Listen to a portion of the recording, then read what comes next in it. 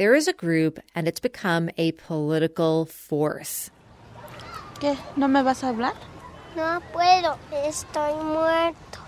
In 2018, a movie called Roma swept the Oscars. It was the antithesis of Oscar bait. The hero was a dark-skinned, live-in nanny or domestic worker. Me gusta estar muerta. Her desires, her battles, her indignities were front and center. And then, fast forward to the first 100 days of Joe Biden's presidency. For too long, caregivers who are disproportionately women and women of color and immigrants have been unseen, underpaid, and undervalued. He's talking about domestic workers too, and his words, they are not actually his. He specifically said, I'm going to invest in the jobs of care workers who've been undervalued and unseen for too long. I mean, that's huge. You know, that the President of the United States would speak those words. Those words are her words. Today on Art of Power, Ai-jen Poo, one of the most influential labor leaders on earth, a household name in some circles and a hidden force in American politics. She's organized domestic workers into a cause célèbre from the Oscars to the White House. And she has grappled her entire life with being a woman of privilege, leading a constituency with far less of it.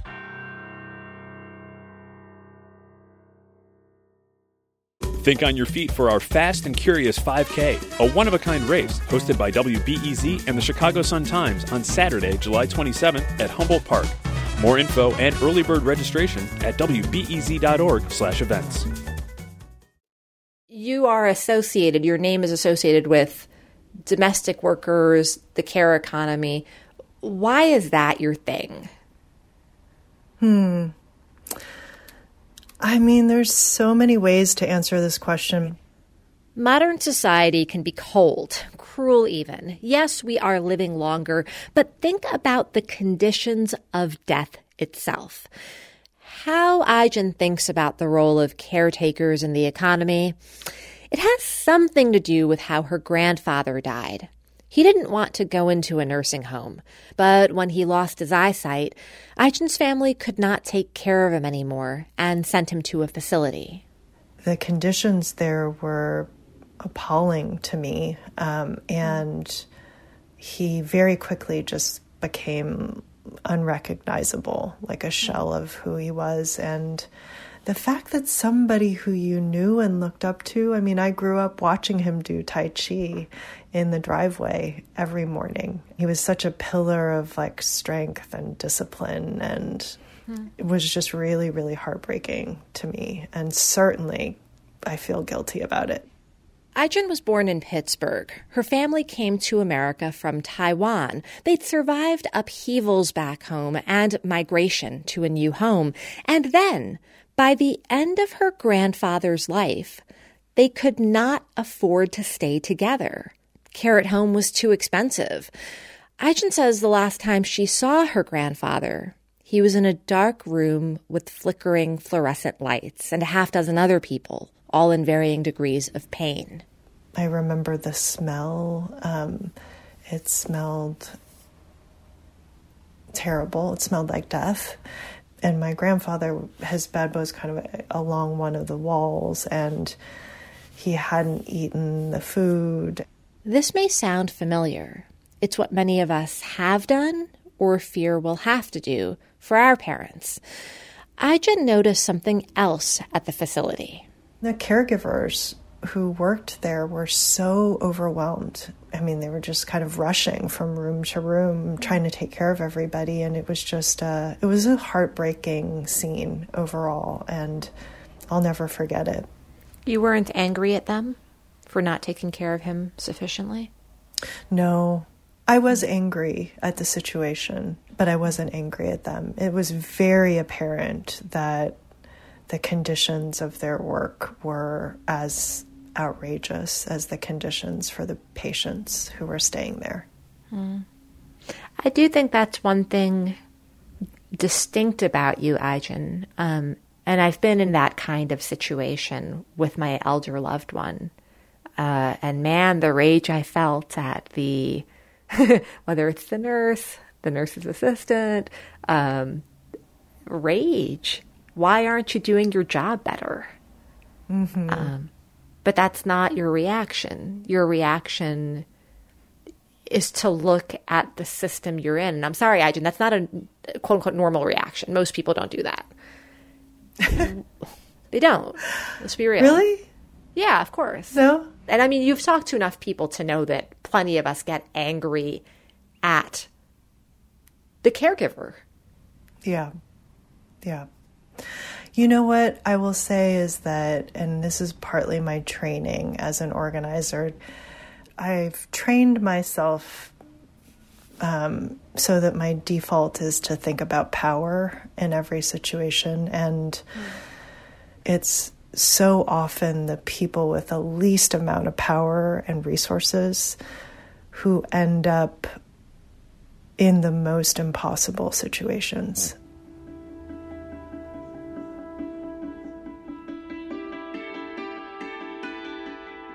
Ai-jen was a student activist in New York City at Columbia University. She protested police violence. She petitioned for ethnic studies at her school. She majored in women's studies.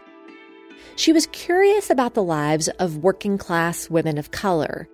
And so, in 1998, she joined a nonprofit that worked with domestic workers. They were largely from the Philippines. Many of them were shocked when they came to the U.S. to find that they had less protections and less rights in this country that was supposed to be the land of the free. Many of these women, before they came to America, worked in Hong Kong. There, they had strong unions. Domestic work, caring for babies or the elderly, it wasn't off the books, hidden. It was governed by strict union contracts. These migrant women wanted the U.S. to be more like Hong Kong. They said, we need a standard contract. And why don't we have a standard contract? Simple answer. In the U.S., domestic workers are not allowed to be in unions, let alone have standard contracts. The reason why goes back to the dark underside of a labor victory. Almost a century ago, lawmakers passed a couple sweeping labor laws. By this act, employers are bound to bargain collectively with an organized majority of their workers. It's basically the reason we don't have 10-year-olds working overtime in sweatshops anymore, which is a great thing. If you don't recognize our union, you'll complain to the National Labor Relations Board. But lawmakers back then decided to exclude two groups from protection: farm workers and domestic workers, many who were Black women, descendants of the enslaved. That lack of any rule of law, it's created a highly unpredictable situation for the women working these jobs today. We kind of call it the Wild West sometimes because you never quite know what you're going to get. You might have a wonderful household that you work for many years and sometimes generations where you're treated well, you have health care and paid vacation even. Exactly. And then there's the other end of the spectrum where we've heard of literally human trafficking, modern day slavery, and rape, sexual assault. And then there's everything in between. Kind of like a luck of the draw.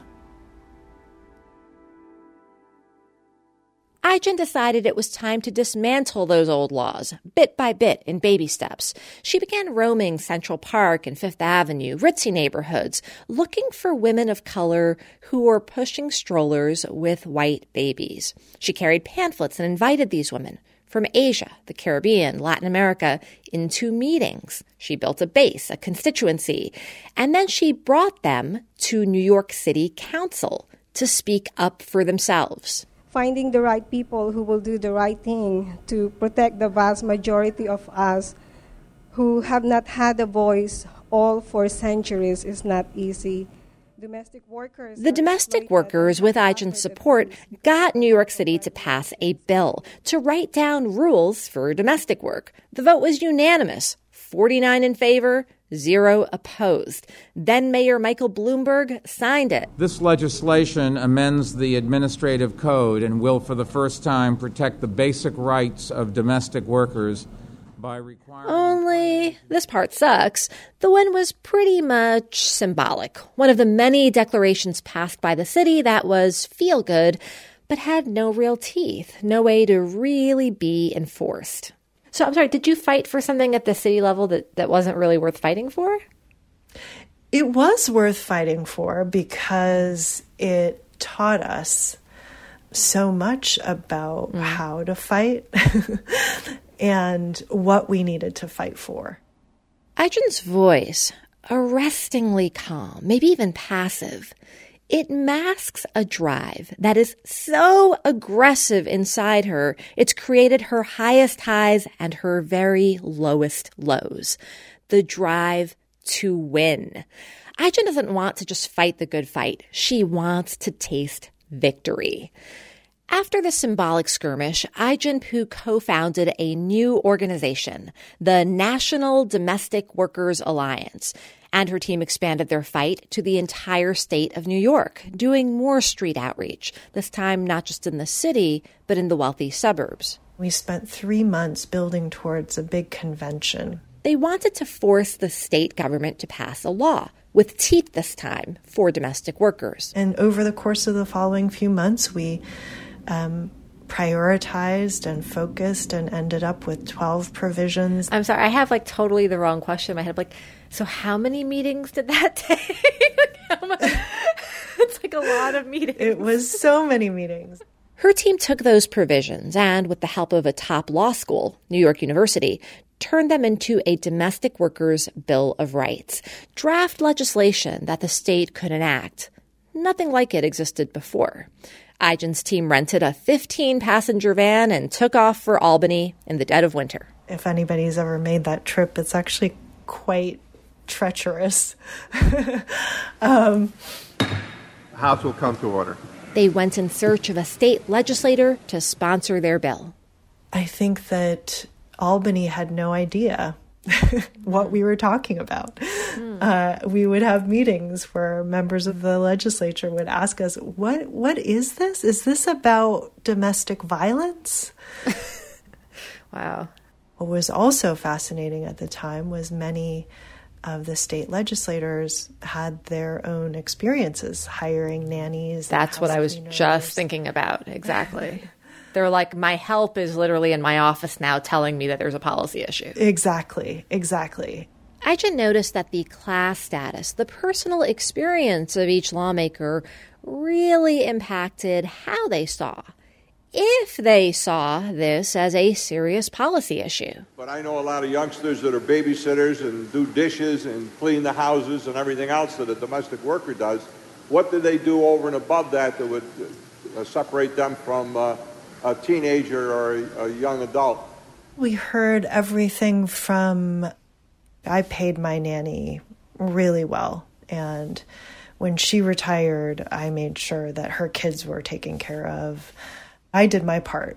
Or my nanny, I had to convince her to pay taxes. She didn't want to go on the books. And then we certainly heard a lot about immigration, that a lot of these people don't have their papers, and therefore XYZ. Therefore, they don't have labor rights. Yeah.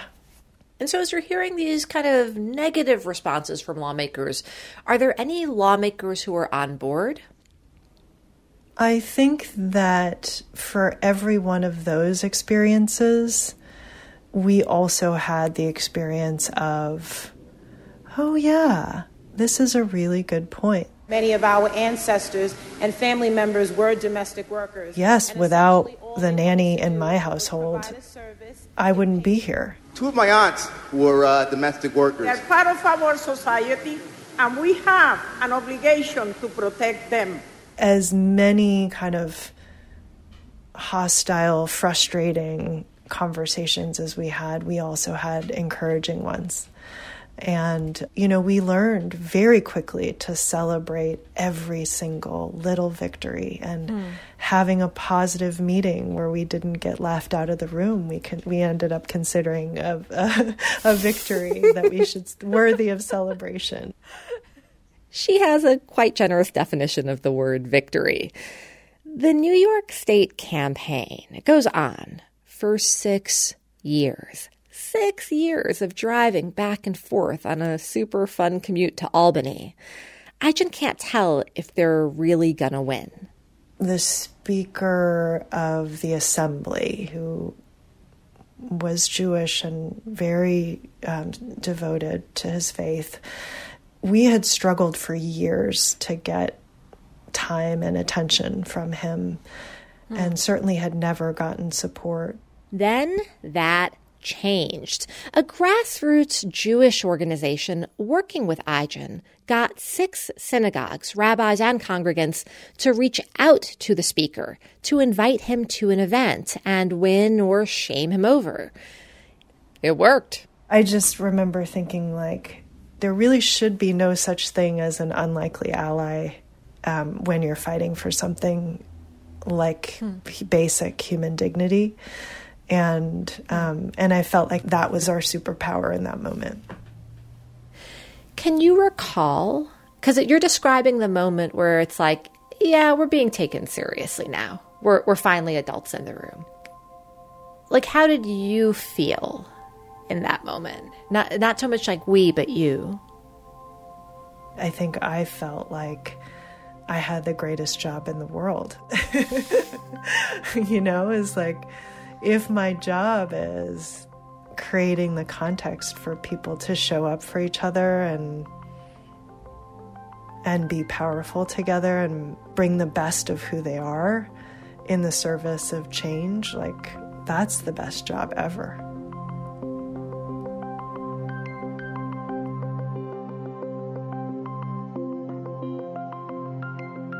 Creating the context for people to show up for each other. That's a mouthful and a worldview.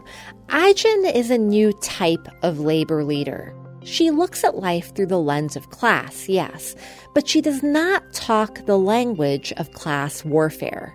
Does she think all bosses are cruel? No. Does she think our economy is cruel? Yes. And it makes some people do cruel things. So let's change that for everyone's sake. Only, in the drive to win some change, Eichen pissed off some folks she thought were on her side. And in a humiliating turn of events, Eichen, the labor leader, the protester, she became the target of protest. I was like, wow, much respect.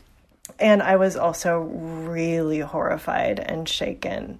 That's after the break. Think on your feet for our Fast and Curious 5K, a one-of-a-kind race hosted by WBEZ and the Chicago Sun-Times on Saturday, July 27th at Humboldt Park. More info and early bird registration at wbez.org/events. If you're enjoying Art of Power, hit subscribe. We've got new episodes every week, and we want you to hear them.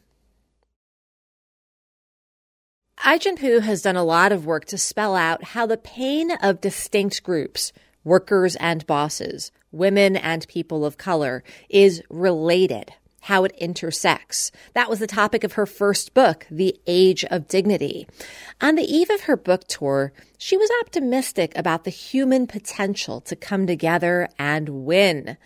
But then her heart was crushed. A whole group of people, many of whom are in wheelchairs, basically come in and begin to protest my book event. Wow. I can't speak. I can't have a conversation. The event basically stops in its tracks, and there's chanting. And as somebody who's organized 1,000 protests and to bring shame on a target who deserved to be shamed. Yeah. I was like, wow, much respect. And I was also really horrified and shaken. People with disabilities, some in wheelchairs, came to protest Ai Jinpu because they felt she was a threat to their survival. She thought she was fighting the good fight for domestic workers. And finally, on the national stage, Ai Jin's camp was negotiating with the White House, then under Barack Obama, to change a rule so that 2 million domestic workers could get paid more with overtime. Here's the problem with that. If you have a disability, you might be on a fixed income, and you might not have the ability to pay your caretaker more money. Oftentimes, it means for people with disabilities that they end up in institutions. Yeah, institutionalized, right. Uh-huh. Yeah. Mm-hmm. And so instead of really stopping and listening and thinking about in that moment, what is another way? Mm-hmm. We just moved ahead. We were like, this is our shot. This is our one chance. Ai Jinpu, Ms. We are all on the same side. She was so excited at the prospect of a big win, she had not bothered to really look at how it would affect a small but clearly vocal minority. And what was their demand? What were they saying? I think the demand was to stop the home care rule change. Mm. Not that I had the power to make it go or make it stop. But that's interesting, right? Because what happens is that you are becoming for others a symbol of power. Whether you think you have it or not, other people think you do. Mm-hmm. Yeah, and I think I had some internalized ableism where I just made a lot of assumptions about what the concerns of the disability community were. And part of what was going through my mind was that I was perhaps not the right leader for this movement and this work.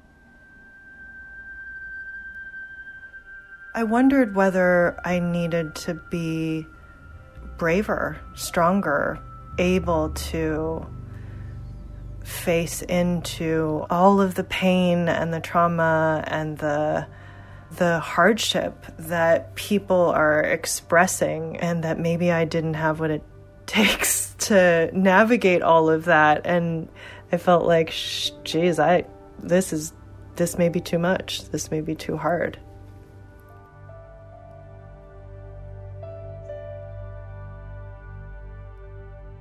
It was easily among the most embarrassing moments of Ai Jin's life. She thought about canceling her tour and going into hiding. But as she got past the sting, she had this sense, wait a minute, we're fighting over crumbs again. As long as all these programs are underfunded, it's always going to be a Hunger Games, and we accept them because we can't see the full spectrum of power and how it's operating and who's really in charge and who's really benefiting. We can only see each other at the bottom of the at the totem pole. Disabled people are not better off when their caretakers are paid next to nothing. She saw that at the nursing home where her grandfather died. It is a false choice. It always was a false choice. And the only reason why we were in that position was because this program was so underfunded and undervalued. And if we actually were able to come together, we could change all of that. And despite the protesters who showed up at her book tour, plenty of disability advocates also reached out to Ai Jin to say, hey, we agree with you. Workers should have rights, and disabled people should have care. They got the federal rule change, a big win for low-wage workers during the Obama era, and they got to work in about a dozen states to push for more money for disabled people to pay their caretakers. The protest against Ai Jinpu, it brought up a lifelong issue for her, that feeling that she does not belong. Ai Jin is the child of two educated professionals. Her dad's a neuroscientist, her mom's a chemist and cancer researcher. Yes, you're a woman of color. You're also, by your own account, a person of privilege, that you come from, if not a wealthy, certainly an educated family. You then come into work that's about working class rights. You know, this isn't the first time we're talking. We're not just meeting in the context of Art of Power. I met you in New York City.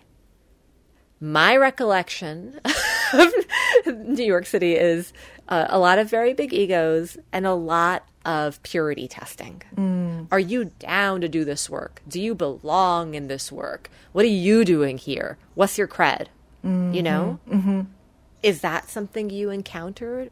Yeah, I did really wonder oftentimes, what was my place? You know, should I be organizing other middle class API women who have my exact same, pedigree?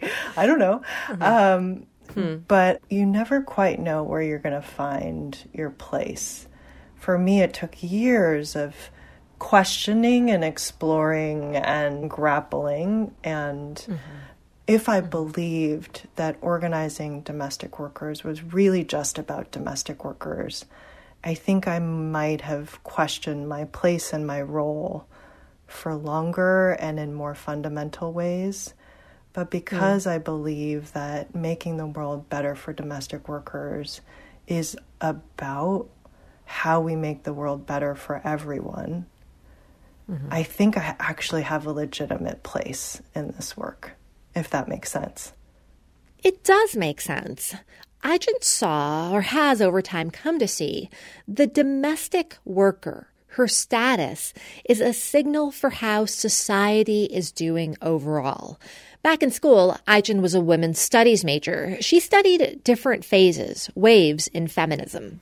We pushed for women to have more opportunity in every industry, but they went to work relying upon underpaid, undervalued women of color.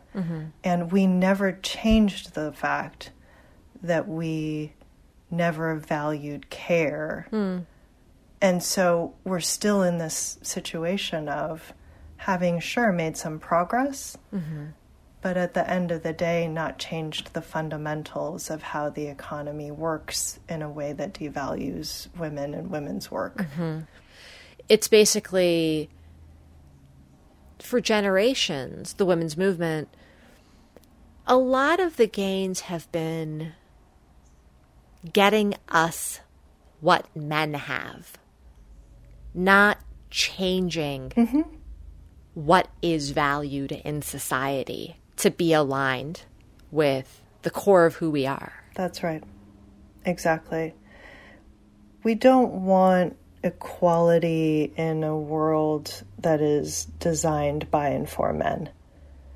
We want to change it all, to value every person's life and contributions and work.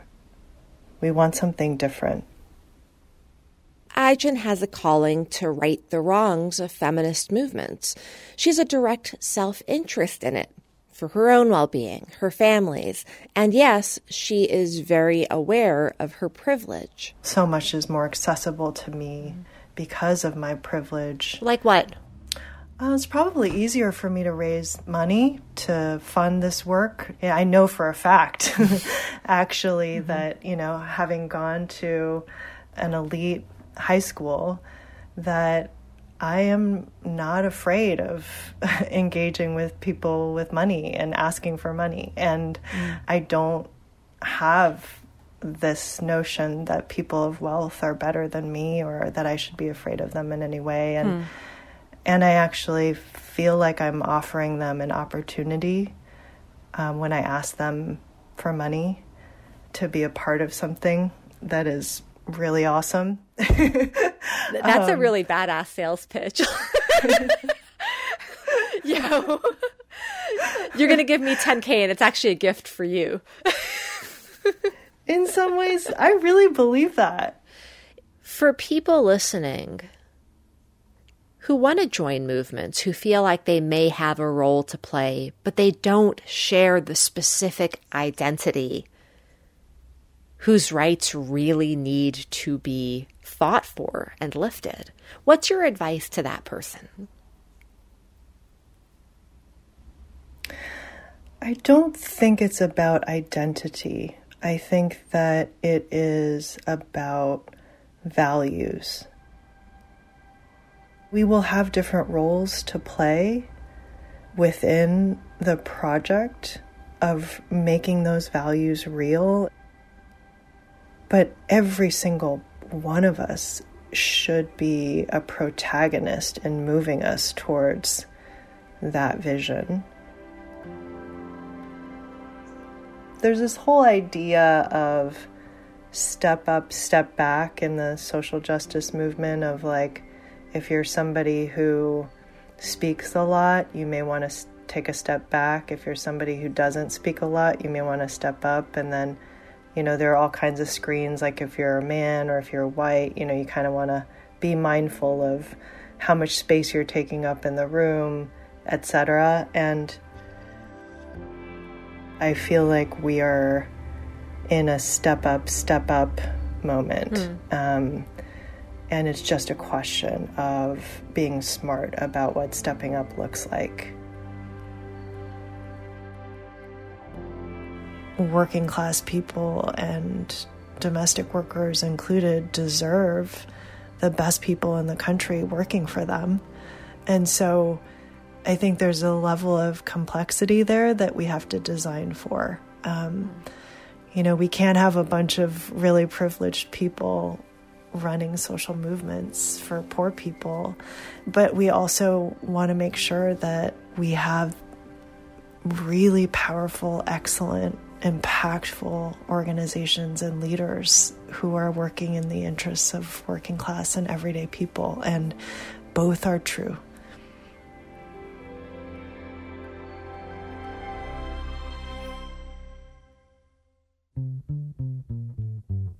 In a previous episode of Art of Power, Barack Obama said that it is stories that organize people and money.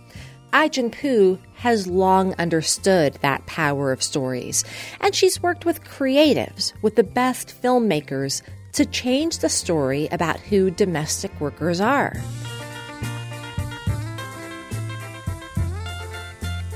In 2018, A-list actresses inspired by the Me Too movement invited leading women's activists to be their plus ones at the Golden Globes. And you're here with a special guest tonight. Yes, I am. Ai-jen Poo. Meryl Streep took Ai-jen. I hope people see the momentum and the energy. In 2019, Ai-jen, perennially self-conscious about how much space she takes up, went again to the Globes and the Oscars. She looked fabulous, by the way, in a red wine sequins dress, hugging her curves, a long slit up the thigh. So what is your inner monologue at the Academy Awards? Well, with that, in that moment, I was kind of wishing that I was with the domestic workers who were across town having an Oscar party. They made you go. It was a huge honor to be able to go. And being in a room full of domestic workers would have been pretty awesome, too. She was invited by a man who keeps winning. Thank you so much. Being here doesn't get old. Alfonso Caron from Mexico grew up well-to-do and had a nanny. One of the 70 million domestic workers in the world without work rights. A Hollywood producer introduced Ai-jen to the famed director before his movie's release. She organized domestic workers, and he was making a movie about one called Roma. She went to the world's premiere.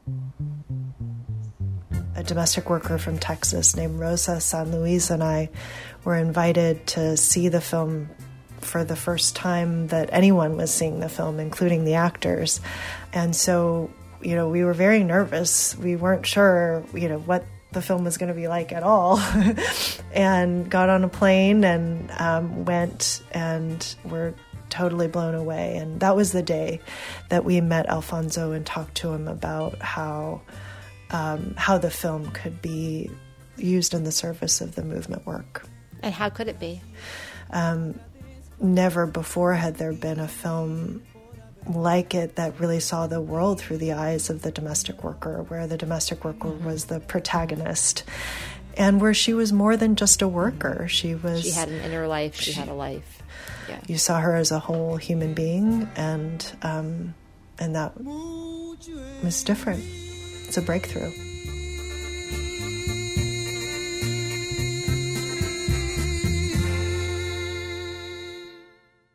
They put together an advanced screening of the film for a few thousand domestic workers across the country, and they used the film as a moment to talk about their agenda in the New York Times, CNN, The Atlantic, The Hollywood Reporter, and they talked with a couple people in Congress. And so in the middle of the campaign, Senator Harris, now Vice President Kamala Harris, and Congresswoman Pramila Jayapal announced that they would be introducing a national Bill of Rights for domestic workers. We're here today to take responsibility for the legacy of the Fair Labor Standards Act, which excluded domestic workers and farm workers from protection. And it was all a part of the Roma campaign. Remember the game Telephone? You whisper into one person's ear, and they whisper, and the next whispers, and at the end, either the message has gotten totally mangled, or, in Ai-jen's case, it makes it. More than 90% women, disproportionately women of color. So many of our domestic workers are women of color, immigrant women. Caregivers who are disproportionately women and women of color and immigrants. Ai-jen Poo got 3 industries: politics, media, entertainment, to support domestic workers. How are you feeling when you see your language coming out of their mouths? Feeling like we're winning.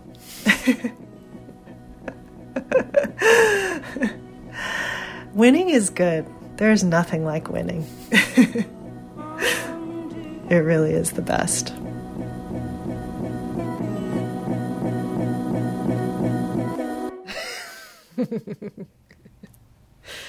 Right?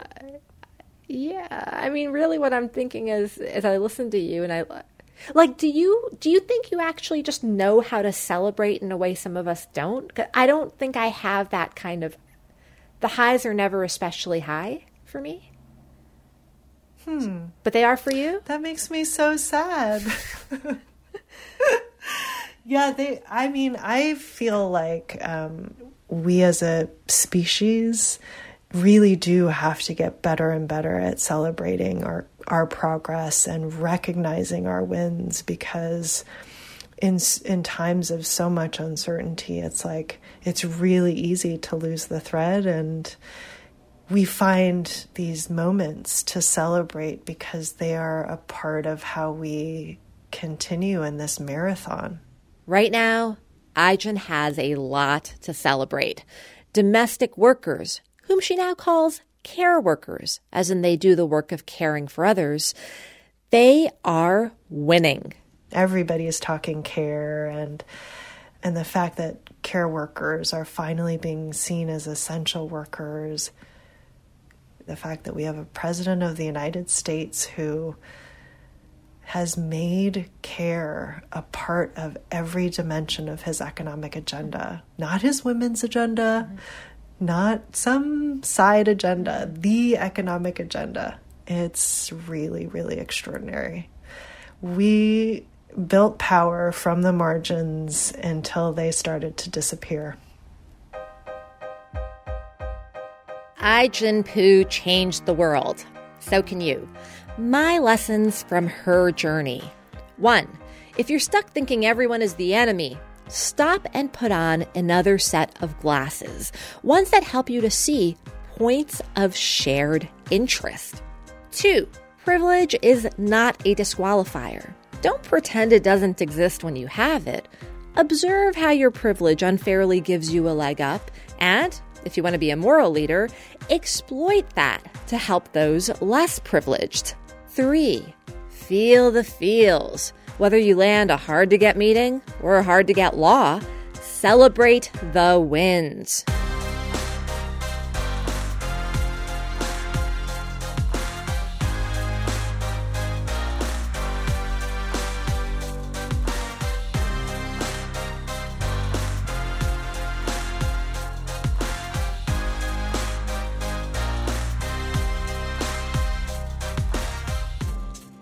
This episode of Art of Power was produced by Justin Bull, Hina Shrivastava, and me, Aarti Shahani.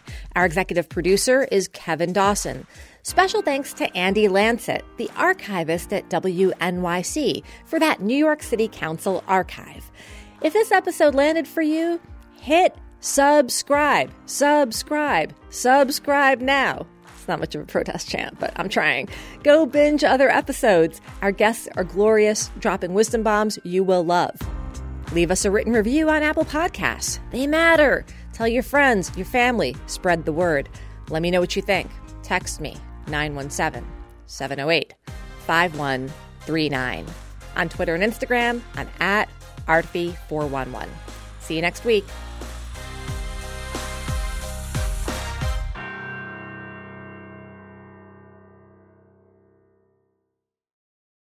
Thanks for listening to the news live on WBEZ and NPR. The WBEZ stream sounds great in the kitchen on your smart speaker and anywhere on the WBEZ app. Listen every day.